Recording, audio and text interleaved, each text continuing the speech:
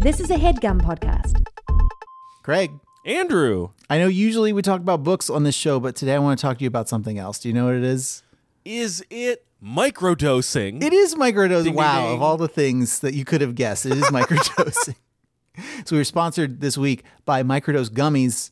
Ooh. I have never loved weed. I can say this honestly. This is not ad copy that I'm reading. This is something that I'm saying from my heart. It either does nothing for me. His hand is on a copy of Dune right now.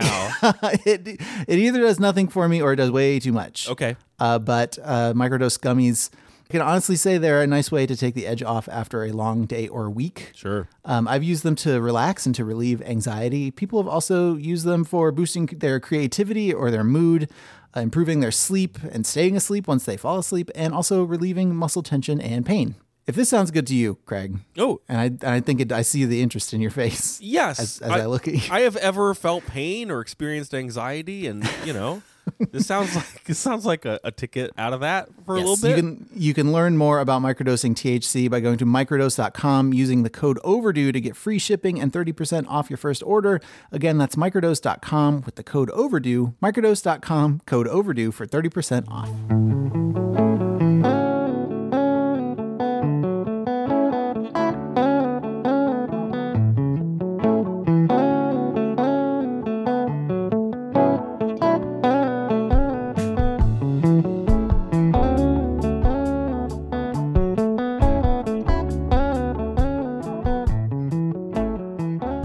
Hey everybody, welcome to Overdue. It's a podcast about the books you've been meaning to read. My name is Craig. My name is Andrew.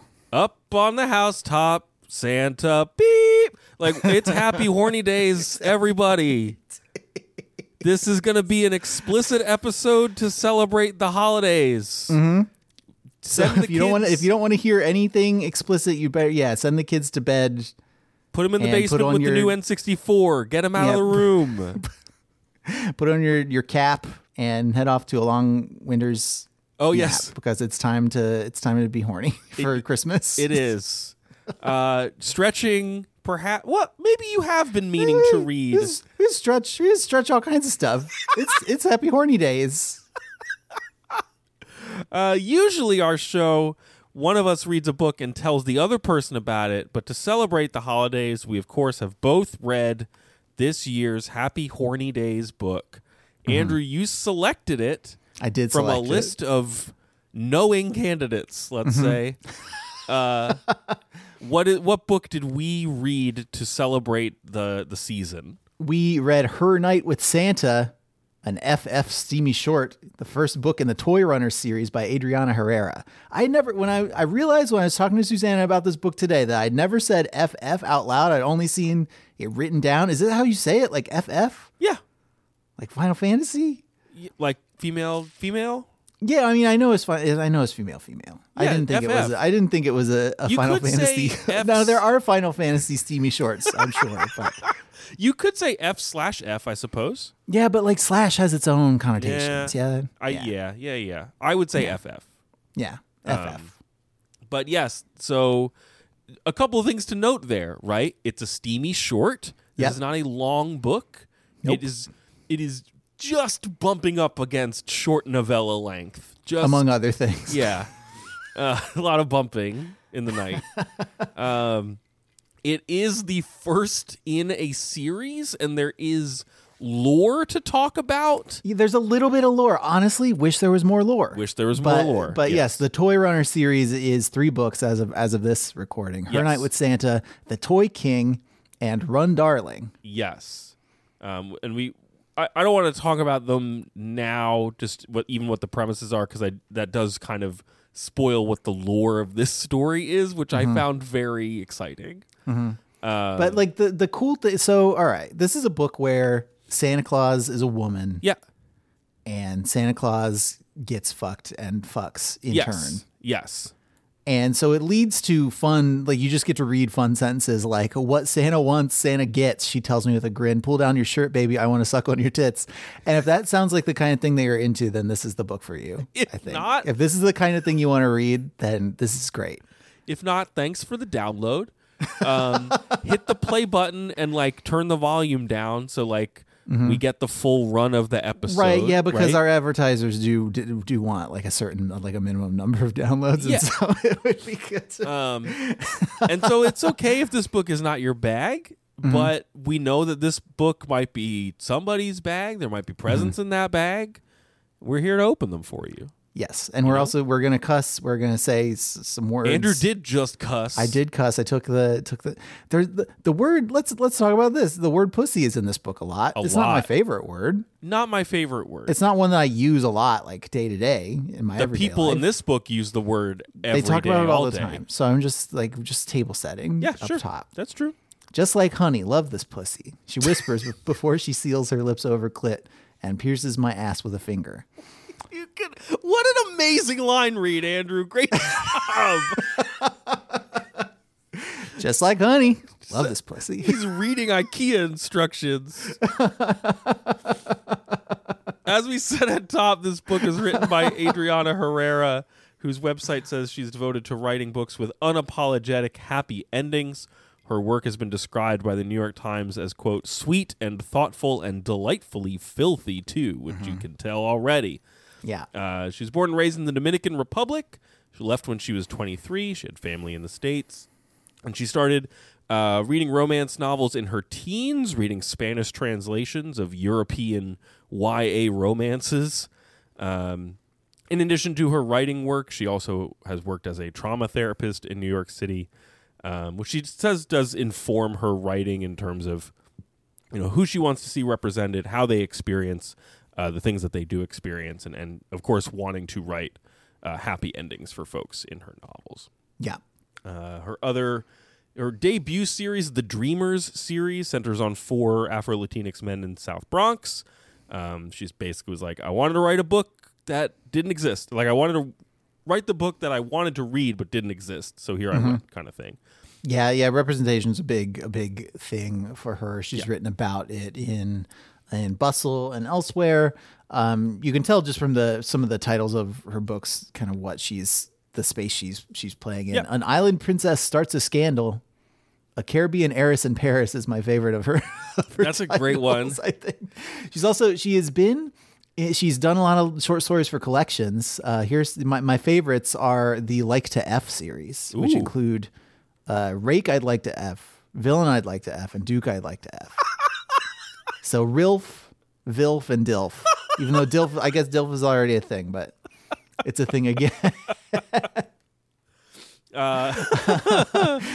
Those 2 that you said, the heiress in Paris one, those are from the Las Leonas series, and that is about 3 women who travel from the Caribbean to the 1889 Exposition Universelle in Paris, where they debuted the Eiffel Tower. Oh, is it like Emily in Perry, and I'm supposed to say a Caribbean heiress in Perry? I don't know. And I it's think not you're supposed to rhyme say, like that? No, I think Okay. you're supposed to say heiress in Paris. Okay. That in Perry. she just said in one interview she was talking about writing that series because she was like researching a family trip to Paris and like found this article about the Dominican Republic being part of the exhibition. She's like, well, I can write books about that. Like, that sounds great.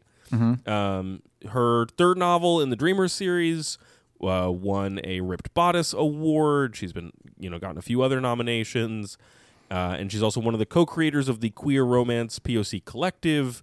There's a database on their website that has, POC writers of queer romance, knowing that like the romance whole industry and community has had issues with gatekeeping, particularly around people of color.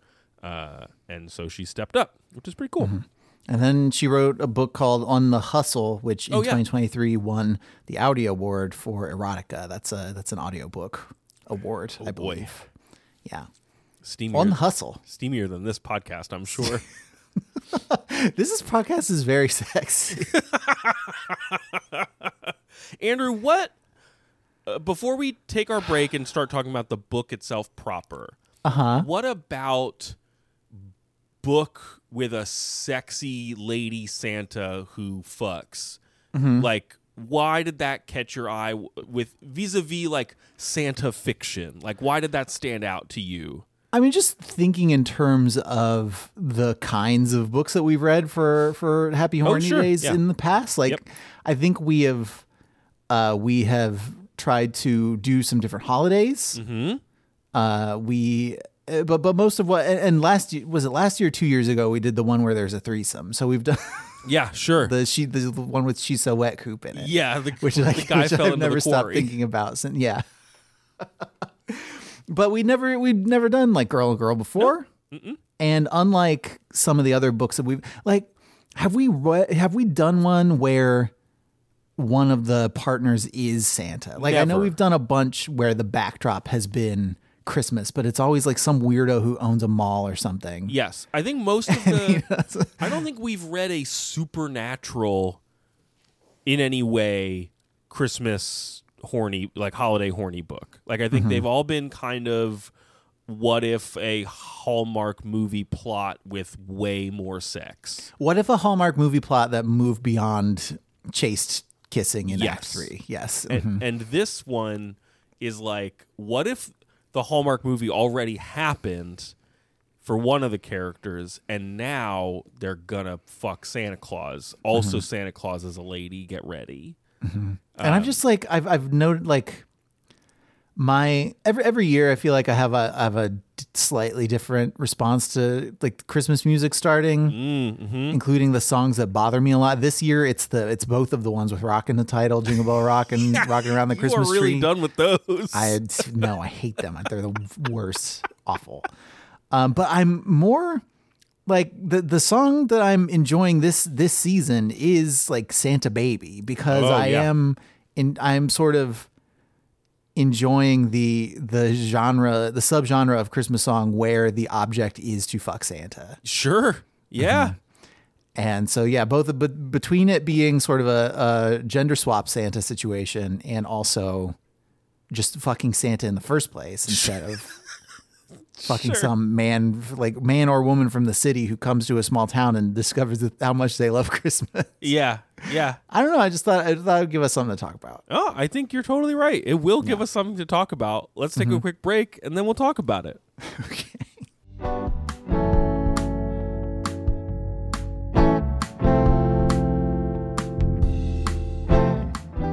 This episode is brought to you by BetterHelp. Andrew, what's your standard like gift giving situation each year? Do you have like a format? What do you do? I mean, mostly I just in like the 3 months leading up to the holiday, I'd listen really hard for hints that are being dropped, and then I'd act on those when the time comes. I try to do the same, dude. But like on the days of, it's just kind of a free for all. It's not like you're doing a structured one gift to one person or anything like that. No, my mom was always a big like everybody nobody should go too long without opening a present thing, but I don't think about it that much. Okay. All right. Yeah, that's kind of how I grew up. Now my family is in we do a Secret Santa. Because everyone just wants to give gifts to like the little kid, instead of worrying about anything else. But whether or not you give gifts the way we do, you the listener, that is, not you, Andrew. Whether or not you give gifts the way we do, you give gifts at all on the holidays, you get to decide how you give to yourself. So whether it's by starting therapy, going easier on yourself during tough moments, or treating yourself to a day of complete rest, remember to give yourself some love this holiday season. And therapy is a great tool to build off the introspection and reflection that this time of year usually inspires. It's helpful for goal setting, learning positive coping skills, and it can empower you to be the best version of yourself. So if you're thinking of starting therapy, give BetterHelp a try. It's all online, designed to be convenient and suited to your schedule.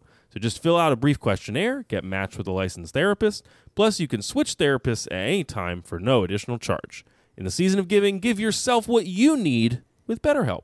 Visit BetterHelp.com/overdue today to get 10% off your first month. That's BetterHelp, HELP.com/overdue. Craig, this podcast is brought to you by Squarespace. It's brought to you and to everybody by Squarespace. Yeah, okay. Maybe you are just trying to start a small business. Maybe you are selling sex toys to people after quitting your job in New York City. Sure. There are all kinds of reasons why people need a website, Craig. All what kinds. I'm saying. all kinds. And Squarespace is great for that. They're a website that helps you make websites. They give you beautiful templates, give you e-commerce tools. They give you drag and drop functionality for designing your site and making it look and act just the way you want it to. All the stuff you need to make a really good website. Here's some of the other things that we like about Squarespace. Greg, speaking of stuff that's wet, I'm going to talk about the Fluid Engine. It's a next-generation website design system from Squarespace. It's never been easier for anyone to unlock unbreakable creativity. Start with a best-in-class website template and customize every design detail with reimagined drag-and-drop technology for desktop or mobile. Squarespace also gives you powerful blogging tools that you can use to share stories, photos, videos, and updates, categorize, share, and schedule your posts to make your content work for you. You can also use analytics insights to grow your business, learn where your site visits and sales are coming from, and analyze which channels are most effective, improve your website, and build a marketing strategy based on your top keywords or your most popular products and content. Whatever those products may be. Whatever they are.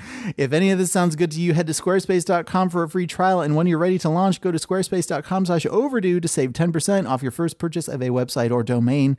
That's squarespace.com/overdue to save 10% off your first purchase of a website or domain.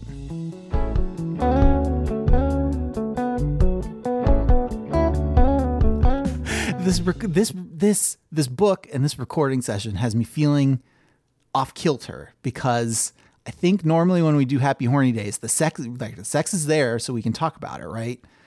But there's a little more other scaffolding stuff to hold on. I think this gets into the take that you wanted to have a little bit on the book. Yeah, is like my take is that I did want more of the lore, but like that's maybe not why somebody who is buying the book would have been buying it. No, it is most definitely not why they're buying the book. Yeah. All right, so tell me what happens in the book. So Farnaz Castillo needs somewhere to stay. Yes. In the Dominican Republic, due to work reasons that we don't find out about at first. Work reasons and like weather, also weather reasons. Yes, also like she can't fly to the mountains to ski with her family. She is supposed to fly to Switzerland. Okay, yes. For the holidays with her family. She was in the Dominican on work, and there's some sort of big snowstorm over the Atlantic, I suppose, and so she can't fly yet. Yeah. On page 1/1.5, there's a big lore dump that is very exciting. It's exciting, and I wish there were more of it. But because what we do get of it is it gives me so many questions. I have a lot of questions. Here it is. So She is going back and forth. She's on the phone in her rental car with her Uncle Mel. Uncle Mel has arranged for her to crash at this fancy mansion that she's never heard of before in the Dominican Republic. And she's going to stay there for the night. And there's like a keypad entry and whatever. When your uncle is a literal legend, it can be hard to assess when things are a regular no big deal or a King of the Magi level no big deal. My Uncle Mel, a.k.a. King Melchior, is one of the 3 kings of the Magi who for millennia have delivered gifts to brown Christian children worldwide. Not the OG Melchior. He passed centuries ago. But my uncle is his direct descendant and the acting Melchior for gift-delivering purposes. And his friend Chris is none other than Santa freaking Claus, the jolly bearded dude who hooks up kids with gifts in the colder parts of the world.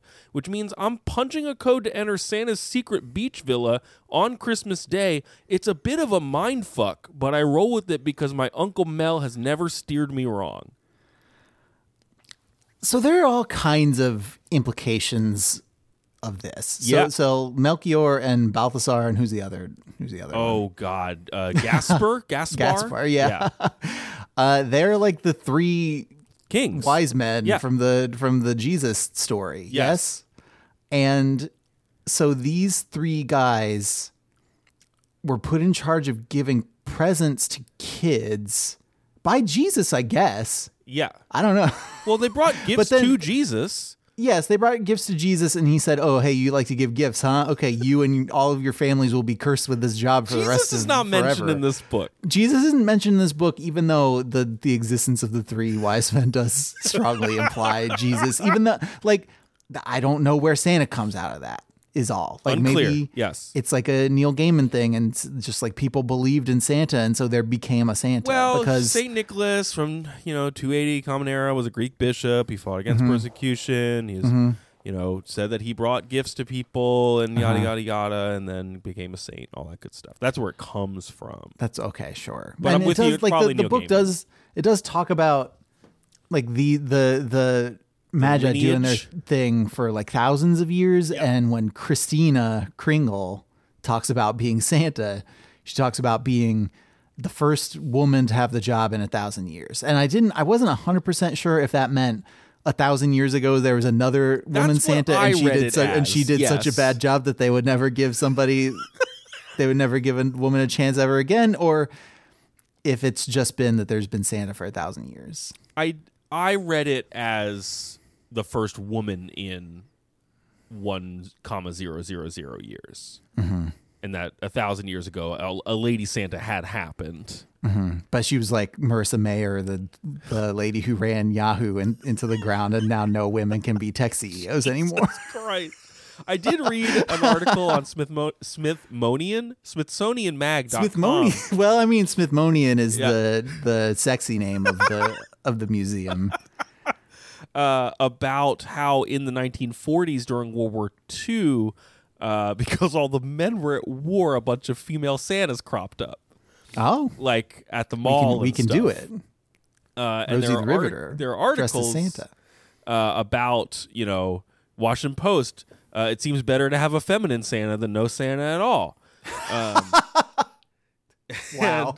And Wichita Daily Times basically being like, yeah, it might be weird for kids to see a female Santa, but probably today's children will make whatever concessions are necessary on that account, which is a weird way to say there's a war on. Yeah. Okay. And then the guy went on to just be upset. Another guy went on to be really upset about it and said, she didn't walk like Santa Claus walks. He lumbered and flat-footed around, the result of years of carrying that massive pack on his back. This female Santa Claus minced around on size 3 shoes, and worst of all, she giggled. The real Santa Claus never giggled. So I'm just here to say that the theory that maybe 1,000 years ago, a bunch of dudes were like, no thanks, Not my Santa. holds up. What if Santa was on the toy run and she had her period? Blah. We can never have a lady Santa. Okay, the toy run. The toy run. Okay, all right. So in the back of the version of the book that I bought, probably the one that you bought too, as well, is the first chapter of the next book, The Toy King. Yes. And this gets a little bit more into some things that are sort of implied in this book. I did not read this, so I'm glad that you did. Okay, so it's talking about the toy runners. Yes. Who are, I think, all the people associated with the Magi and with Santa. Yeah. The people, and then there also is a group called the Toy Makers. Oh. And there's some like politics there. Oh no. Yes. But it's like it's a hereditary position. I Okay, guess. yes. Mhm. It's not like the Santa Claus thing where you could just knock somebody off a roof and like assume the mantle. You need, okay. Runner, and this is talking about how, like Mrs. Claus, for example, would be just as important to the running of the toys as Santa Claus. Okay. It's just an important support position. Runners are bred to worship their mates. From childhood, it's ingrained in us that any runner worth anything will treasure their helpmate until they draw their last breath. Besides our duty to the run, our devotion to our mate is our highest calling in life. Whoa. Whoa. So that just that makes the romance in Her Night with Santa even higher stakes because one, Christina Kringle's been doing this solo for 10 years. Yeah. And two, like it's, who she picks will have a big impact on how Christmas is executed, apparently. That's true. That's a good point. This is my father's tone is not one that indicates he's in a mood to play, so I keep my pithy response to myself, but apparently he's a mind reader. I didn't think so. The bottom line is I need one of my sons to give me grandchildren or else the Korea line will die. Besides, there's a long tradition of toy makers and toy runners making alliances through marriage. This is important for the future of both our houses. Oh, that's from the sequel. This is from the sequel still. It's true there have been many toy runner and toy maker marriages. It is a way of cementing relationships, of keeping the traditions alive.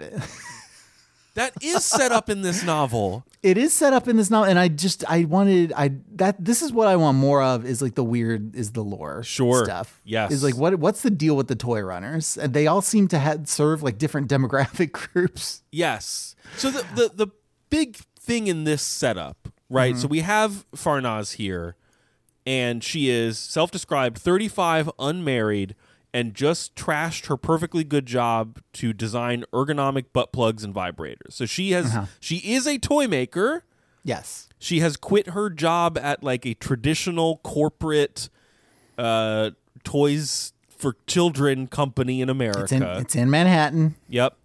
And that's how you know it's soulless, is that's the place where everybody goes to get their love of Christmas beaten out of them so they can go back somewhere else and find it again. This is what I'm saying, is like Farnaz has already experienced a sexy Hallmark movie where she... Off-screen, yes. So she had a whole life working at this crappy like company, but she loved sex, and then she like... awoke to her desire to make sex toys, and then the movie ends with her opening her own business, right? Okay, cool. Her family seems a little upset with her.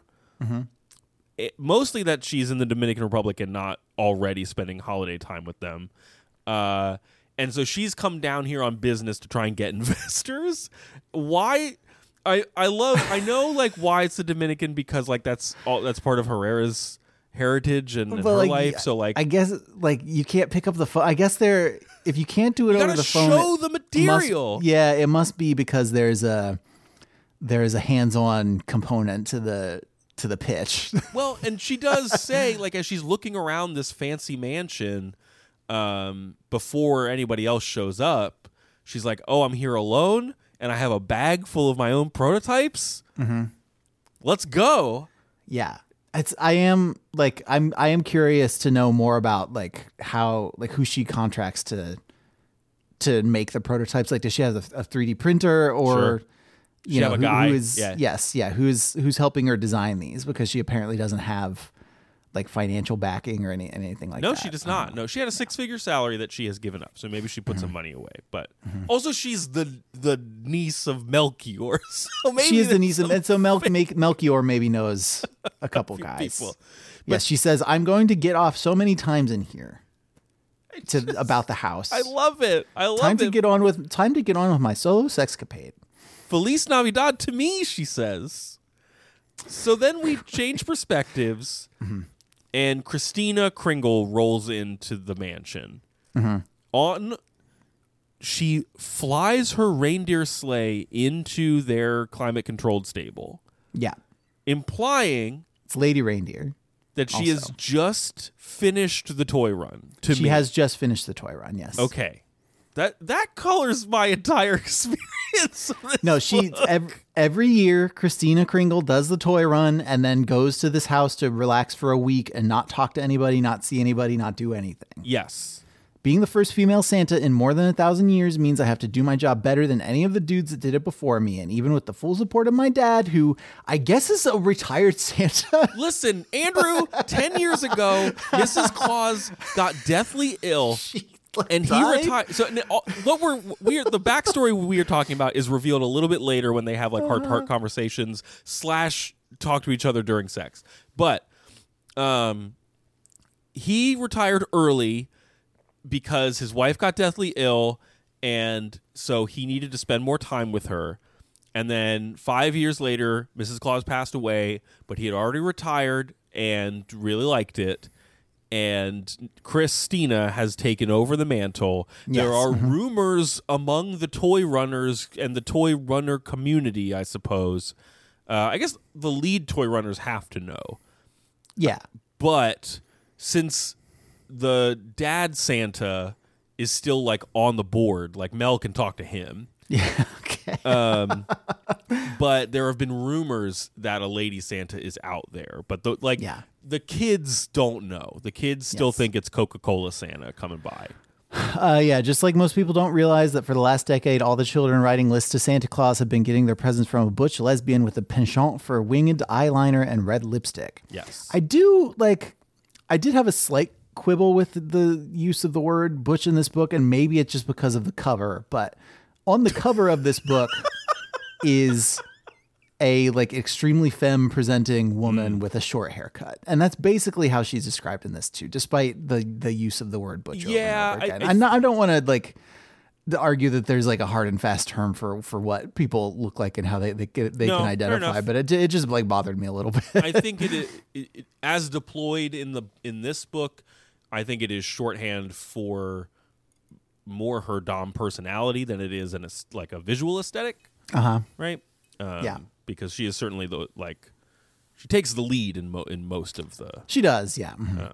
But no, I think that's a fair point. Yes. So I go hard, and by the time afternoon rolls around on Christmas Day, I'm done for. So she's rolling in, having just been all around the world. Yes. To give toys to everybody. In the cold northern hemisphere. Because the kings have the other part. The Magi take care of the other part. Sure.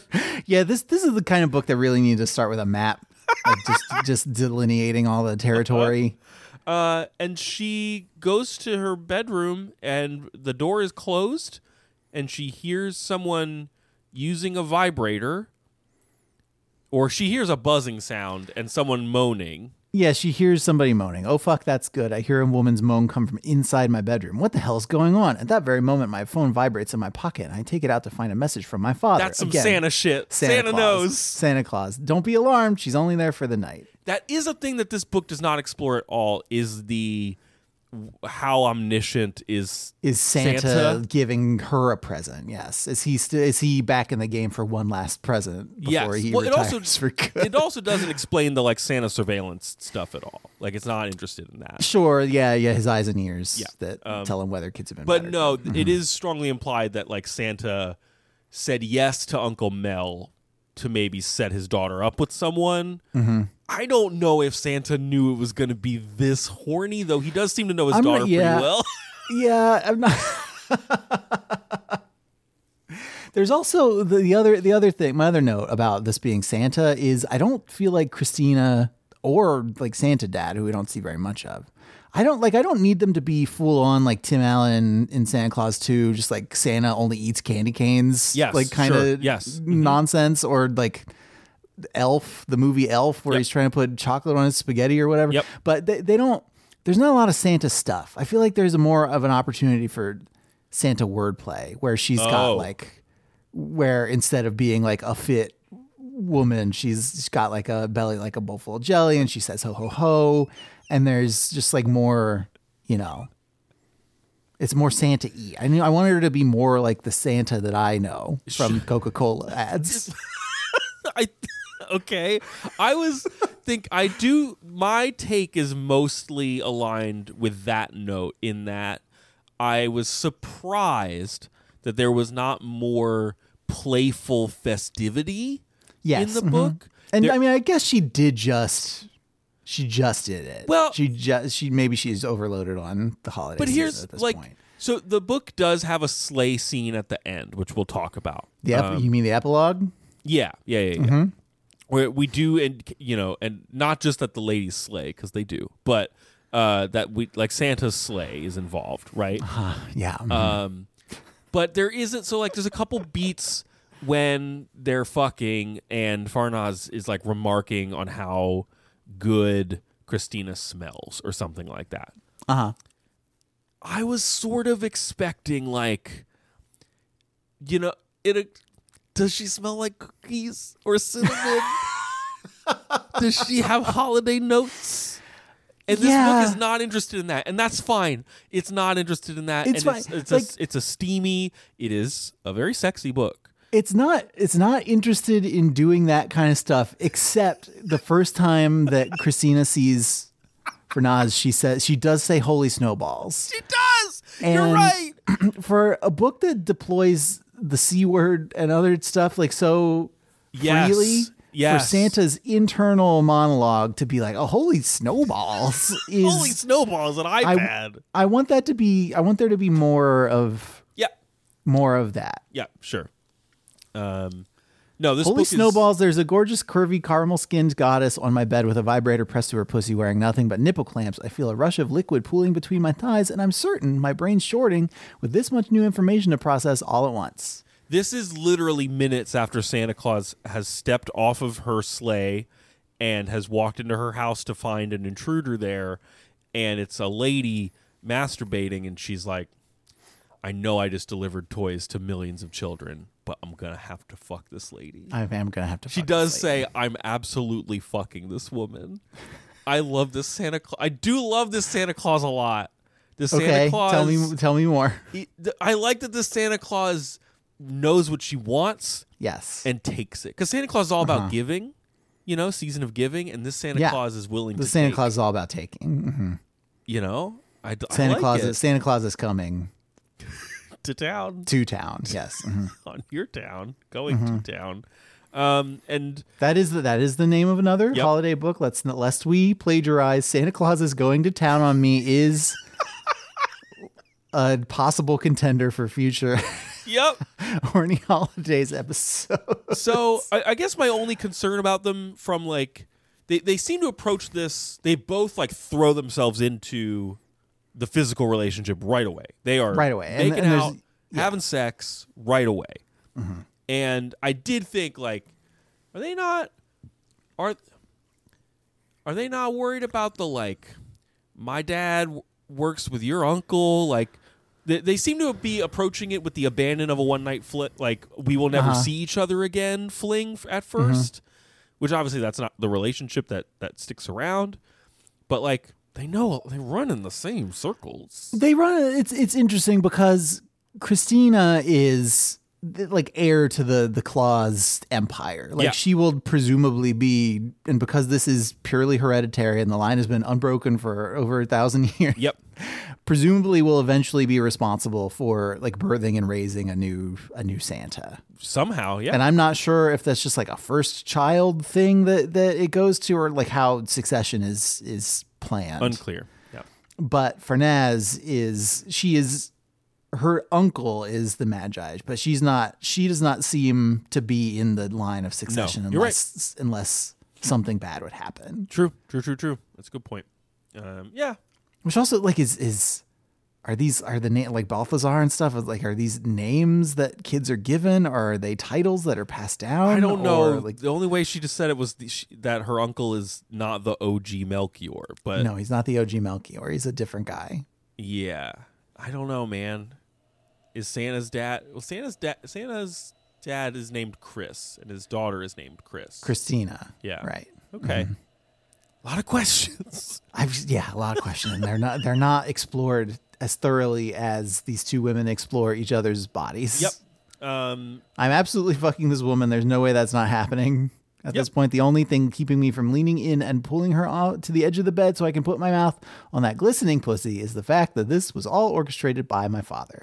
Also not explored as deeply as it could have been, I don't think. No. The my dad is trying to set me up. I feel like most romance stories do have a couple of peaks and valleys to the relationship where there's maybe a little bit more of a meet cute situation, and then there's a this can never work situation, and then they make it work, and that's why we root for them. And sometimes that can be, my parents tried to fix this up and I'm resistant to it, or something like that. But no, Chris knows what she needs because she worked very hard. It's been a long season. It's been a long 6 months. Yeah. After they fuck the first time, they are gonna fuck again. Yes. And we learn that Chris has a tattoo on her arm of all the Santas. I missed this part. Did you not catch that? Is this a sleeve tattoo of every Santa? It's kind of unclear how many names there are. I'm going to see if I can find the quote real quick, but it's she's rubbing her running her fingers on Farnaz's stomach or something like that. And Farnaz notices the tattoo. Where is it? She runs a finger over the tattoo on one of my arms. The cursive script is in a single line from my shoulders to my wrists. Are those names, she asks, and her fingers on me feel hot. I'm burning all over for her. Yeah, I say, and lean in to kiss her. Whose names? All the women and men in the Kringle family who have worked to bring toys to children, I say. Oh, okay. So there have been other female Santas. So what did that? What did she do 1,000 years ago? I don't know. Like, no. She goes on to say that it's not just the person in the sleigh; it's all the people who are helping. So she got a tattoo to kind of remind herself of her family legacy. Yeah, look for the helpers. Yes, a little bit. And they just engage in some amazing, like, hip to hip action. I think my favorite grinding is when they talk about how good rubbing their boobs together feels. Oh, sure. I don't remember which scene that is. Yeah, but I don't know if that's true or not. It did read a little like it just struck me a little funny. It's just like, oh, you know what's good is rubbing our boobs together. They have a snack by the pool. They chat a little bit. The infinity pool. Infinity pool. It's a very nice. I made note of all the very nice furnishings because at one point they are like having sex on a futon, like it's like it's their sophomore year of college. But everything else is very upscale. At one point, Farnaz describes it as like looking like a Nancy Meyers movie, like a really clean, like very modern, very contemporary, not necessarily what she would expect. And this is where we get this chat by the infinity pool is where we get all the backstory that we've just been talking about. Yeah. But it's like, it is an island of dialogue that is not about sex amid dialogue that's about nothing but sex. And all the dialogue is like, yeah, lick it, baby. Yeah. Yeah, suck my clit, please. Do it hard. I'm going to come so hard. You're excellent at eating pussy. Christina, I'm going to make such a mess. Uh-huh. You should do the audiobook. I should do You're so good at this. I'm going to make such a mess.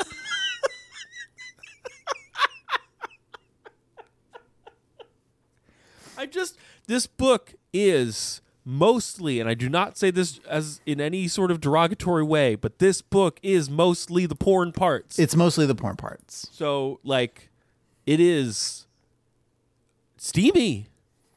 It is steamy. It's just, yeah. If you were coming to porn because you like your porn to be broken up with story, there's not a ton of that. If you like to read the Playboy articles, this is not a book for you. Which I just felt personally, as somebody who has to talk about this book for an hour, did not like there was not a lot of like variety. Like you do have different like distinct sex scenes. They do slightly different things. Like there's the one with the nipple clamps. There's the one where Christina jams a bunch of beads inside of her butt with the leg separator bar and the dildo, like, and they're like Christina is very excited to be using Farnaz's toys. Like that is a turn on for her. And the leg separator thing is sort of described in very instructional. Yeah, yeah, she's thought a lot about it. Mm-hmm. But no, because the book is mostly a series of intimate descriptions, to be incredibly square about it. There is not like the scenes are not tied together with like conflict resolution, right? It is just a story about two ladies who found each other incredibly hot, fuck for 16 hours, and then abscond to the North Pole together. And like that could be what the story is, but the type of the sex is mostly motivated by them discovering how much they really click together, and building to a level of intimacy that I think like in the maybe it's the last scene together before the epilogue where they're like they look in each other's eyes like while they are reaching orgasm, and like it is supposed to, like they are connected. Yeah, and then the perspective shifts between the two of them throughout the book, it does. and both of them are like their first response to each other is like, man, do I think this is really annoying / embarrassing, or is this my like greatest sexiest fantasy? Yes.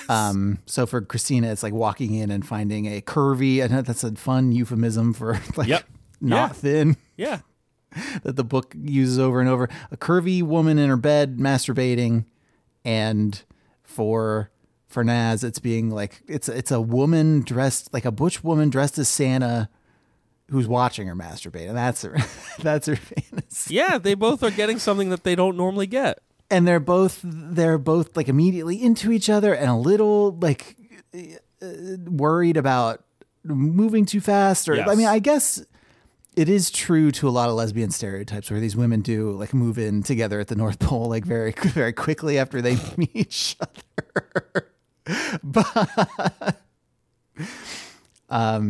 well, yeah, because what the invitation from Chris. So like the thing we learn about Farnaz is that she, after she left her job and is down here, she moved all her stuff into storage and like sold her apartment or moved out of her apartment. And so after the holidays, her plan is, I guess, just like move back in with her parents until her business takes off. And Chris is like, you can come up and live with me and my dad at the North Pole. With the implication being my dad who got us together, and presumably he's been watching this whole time because he has that technology. Let's not talk about all the elves on the shelf that are probably all over the place in this house. Oh no, it's not part of the book, but I'm surmising. But yeah, like come up to the North Pole where we can fuck all the time. My dad won't hear us. It's fine. Don't worry. It's a whole like part of the earth up there. It's not. That's true. And yeah, a lot of privacy. They do decide to do that. I mean, there is like a beat where Farnaz is like, let me think about it. But then a few hours go by. She gets a notice that it's going to be another day before she can go on a flight.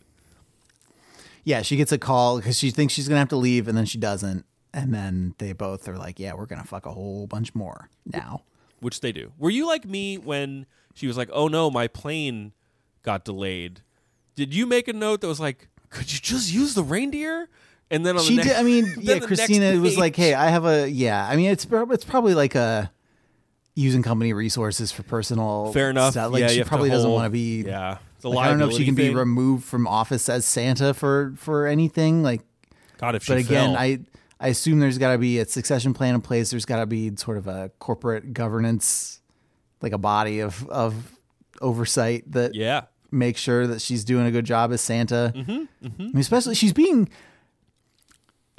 scrutinized by somebody because she does say, I have to do this job better than all the dudes who did it. And like some of that scrutiny is probably coming from like her constituents, like the kids who she's delivering the presents to. But you would only really be worried about like providing that good customer service if you did have like a boss that you had to report to. And I guess it's Santa Dad. I don't know what this community of people are that could have opinions. It just is just kind of having fun evoking the like what if Santa Claus was a job trope, which is just we've enjoyed that. We enjoy that part of the Santa Claus. That's like Ernest Saves Christmas has that going on in it. I was trying to think of other stories that had female Santas or something like that in it. There was an Anna Kendrick movie a few years ago called Noelle that was pretty charming, if I remember correctly. Yeah, that's her general body of work. Yeah, and that's pretty charming, I guess. Her brother is supposed to be the new Santa, and he doesn't want to do it, and so she like fills in for a season, and then they're just like, "Why don't you just be Santa?" And that's how it ends. Okay, but there's not like strap-ons in that movie or anything like that. It's a pretty tame Disney movie, I think. So then, they have a big sexcapade with Farnaz's toys, look into each other's eyes. So I had one specific section that was not about toys that I wanted to just get because you read to me about the tattoo sleeve. Yeah, sure.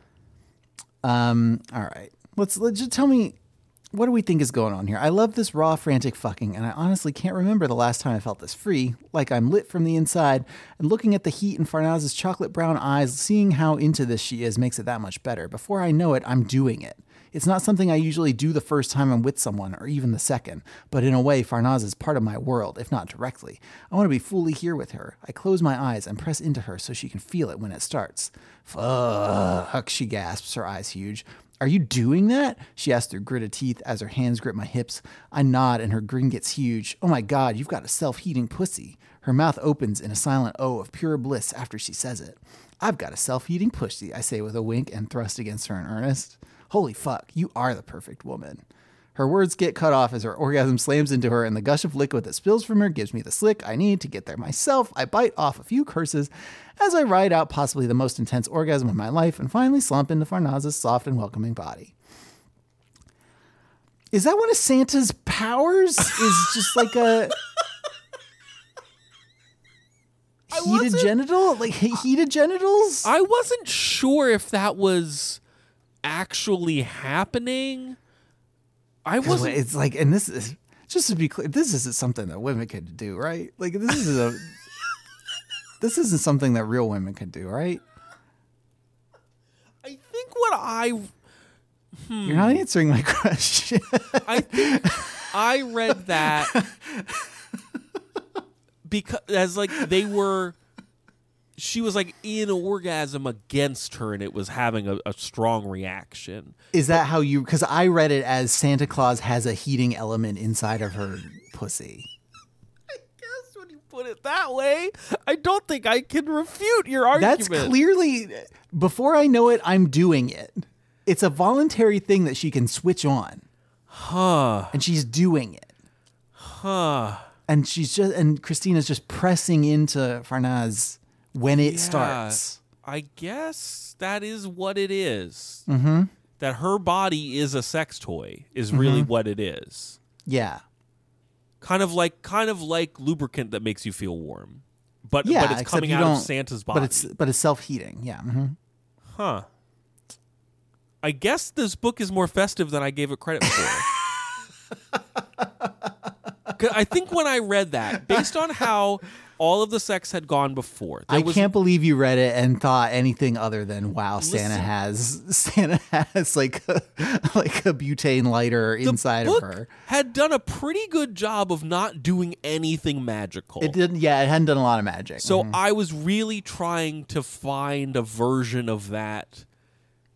It didn't make sense to me. So my brain just said, no. I'm not going to think about this. I'm not going to think about this. But thank you for making me think about it, because you're welcome. I was worried there, like in the epilogue, it kind of yada yada's Santa magic. I'm actually a little bothered by parts of the epilogue, which we can talk about. Oh yeah, I do want to talk about the once we're epilogue. done talking about the self-heating pussy, which I think we just do need to put a button on this conversation. I think also I read those words and it didn't it wasn't Santa wordplay in any, it didn't spin on some sort of Santa trope that I was some an established thing that Santa does. I guess his rosy red nose or something.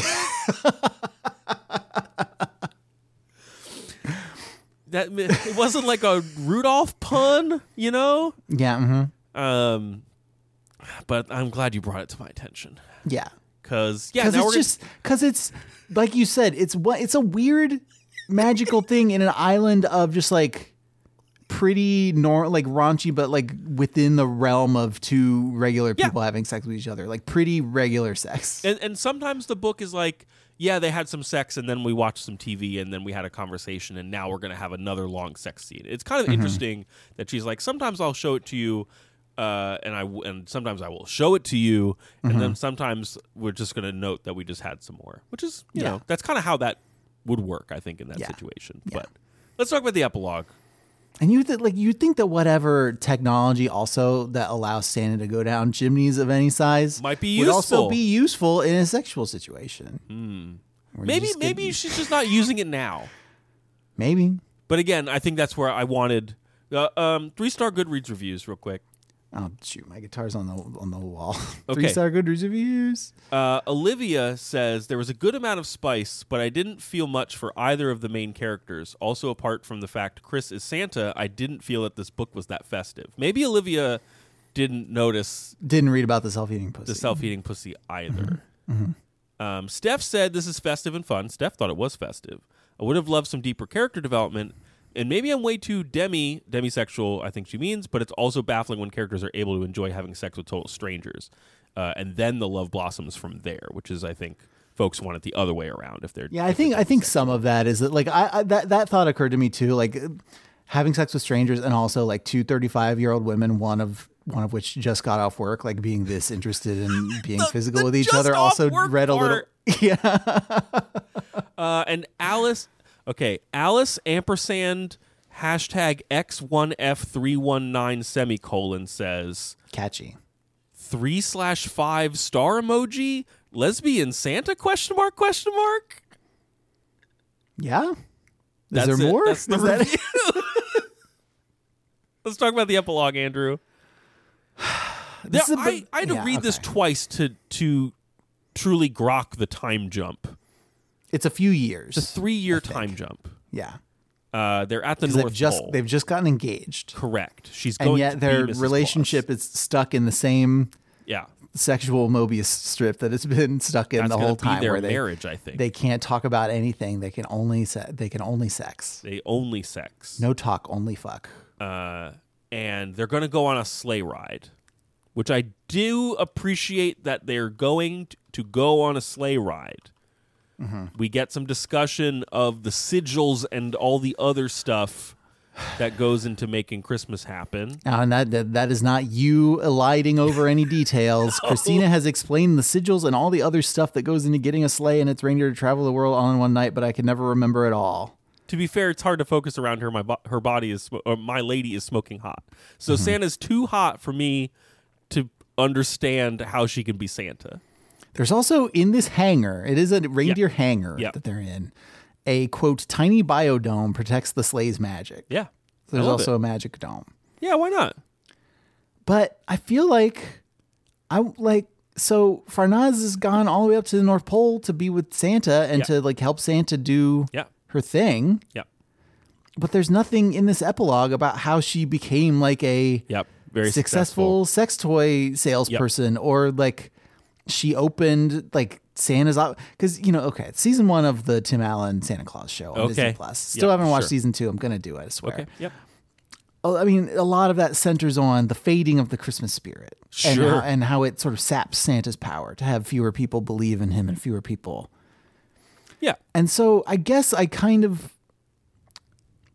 wanted something I could read as Santa discovering a hot new untapped market, delivering toys to adults. The naughty list. Yes, exactly.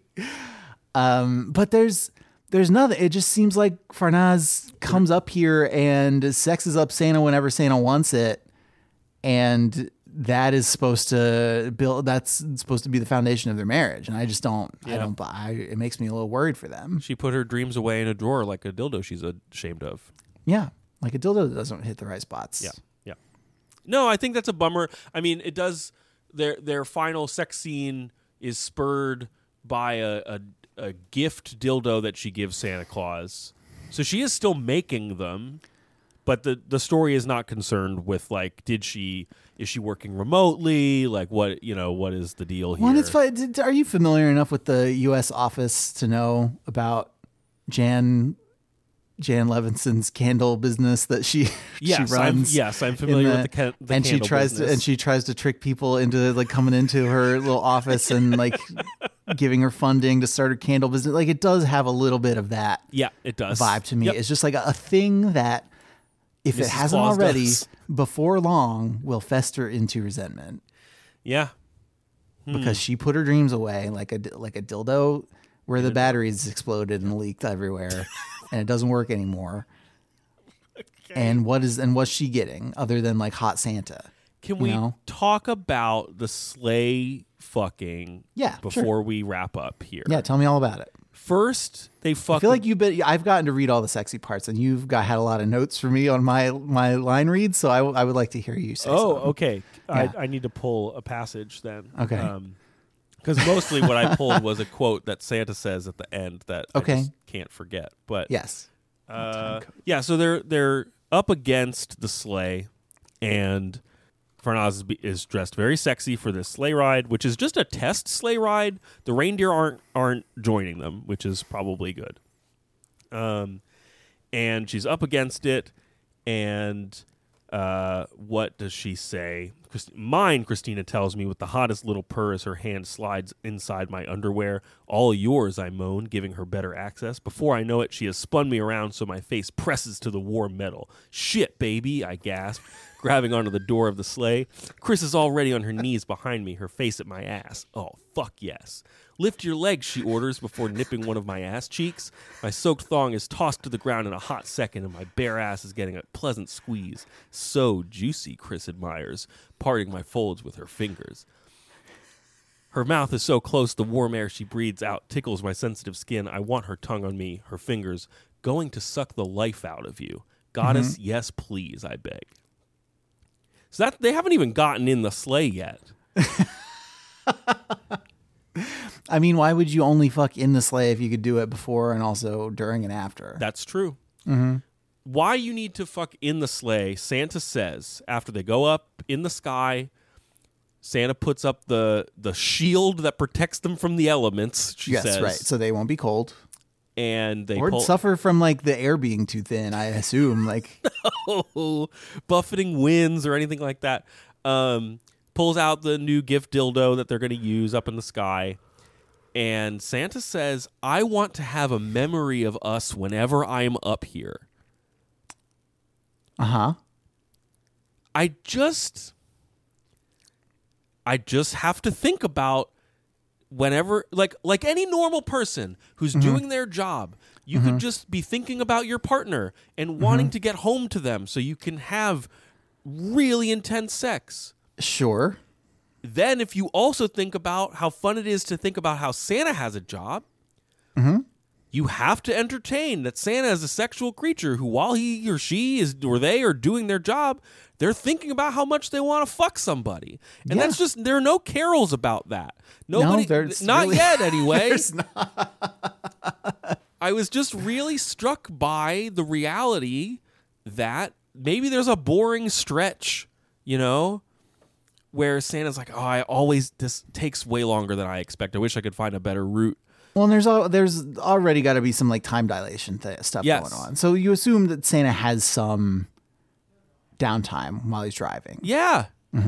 And so what else is she going to think about?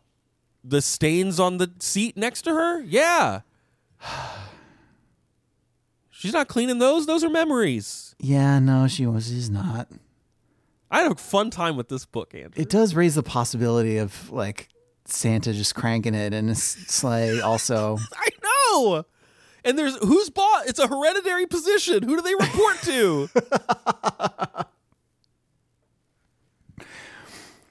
Yeah. I did have fun with it. I feel like there's some unrealized potential. Like I wanted it to be just a little bit more of what it was. I think even people who, among the other Goodreads reviews I was reading, even people who liked it were like, would have read more. Please, could have gone further. I think the character development would have helped the sex be more memorable. Like from a descriptive perspective, it was plenty steamy and exciting to read, but it didn't have the like character motivations from some of the other sexy romances that we've read. So. I thought that the quote that you were going to say from the end of the book that you couldn't forget was "Thanks for the ride, Santa," which is also a thing that is said.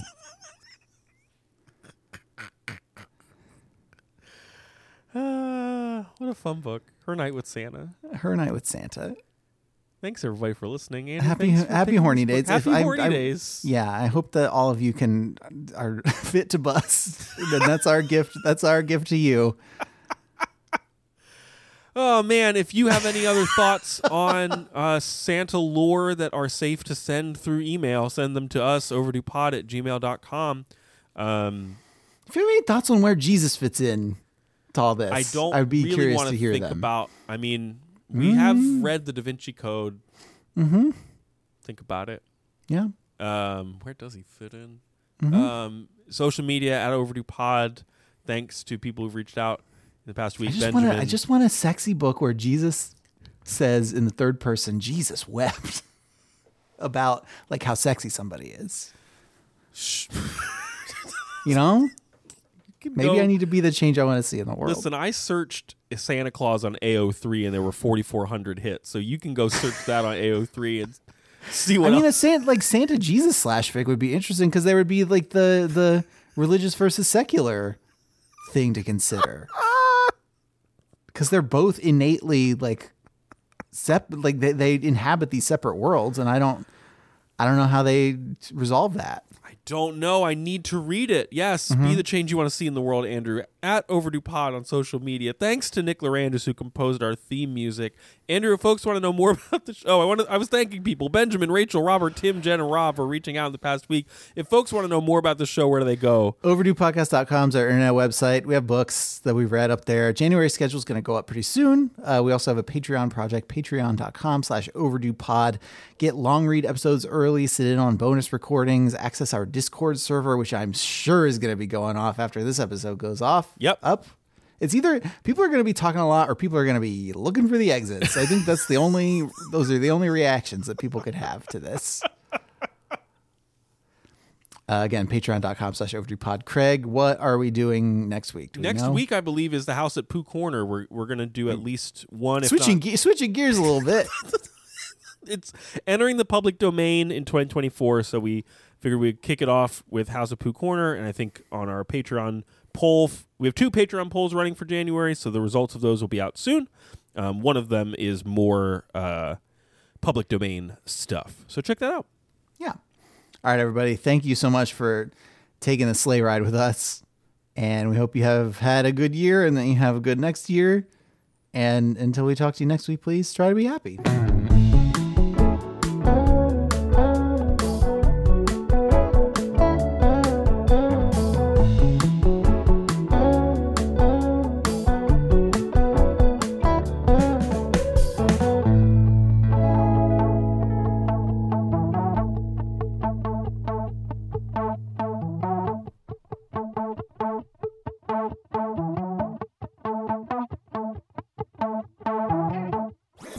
That was a HeadGum podcast.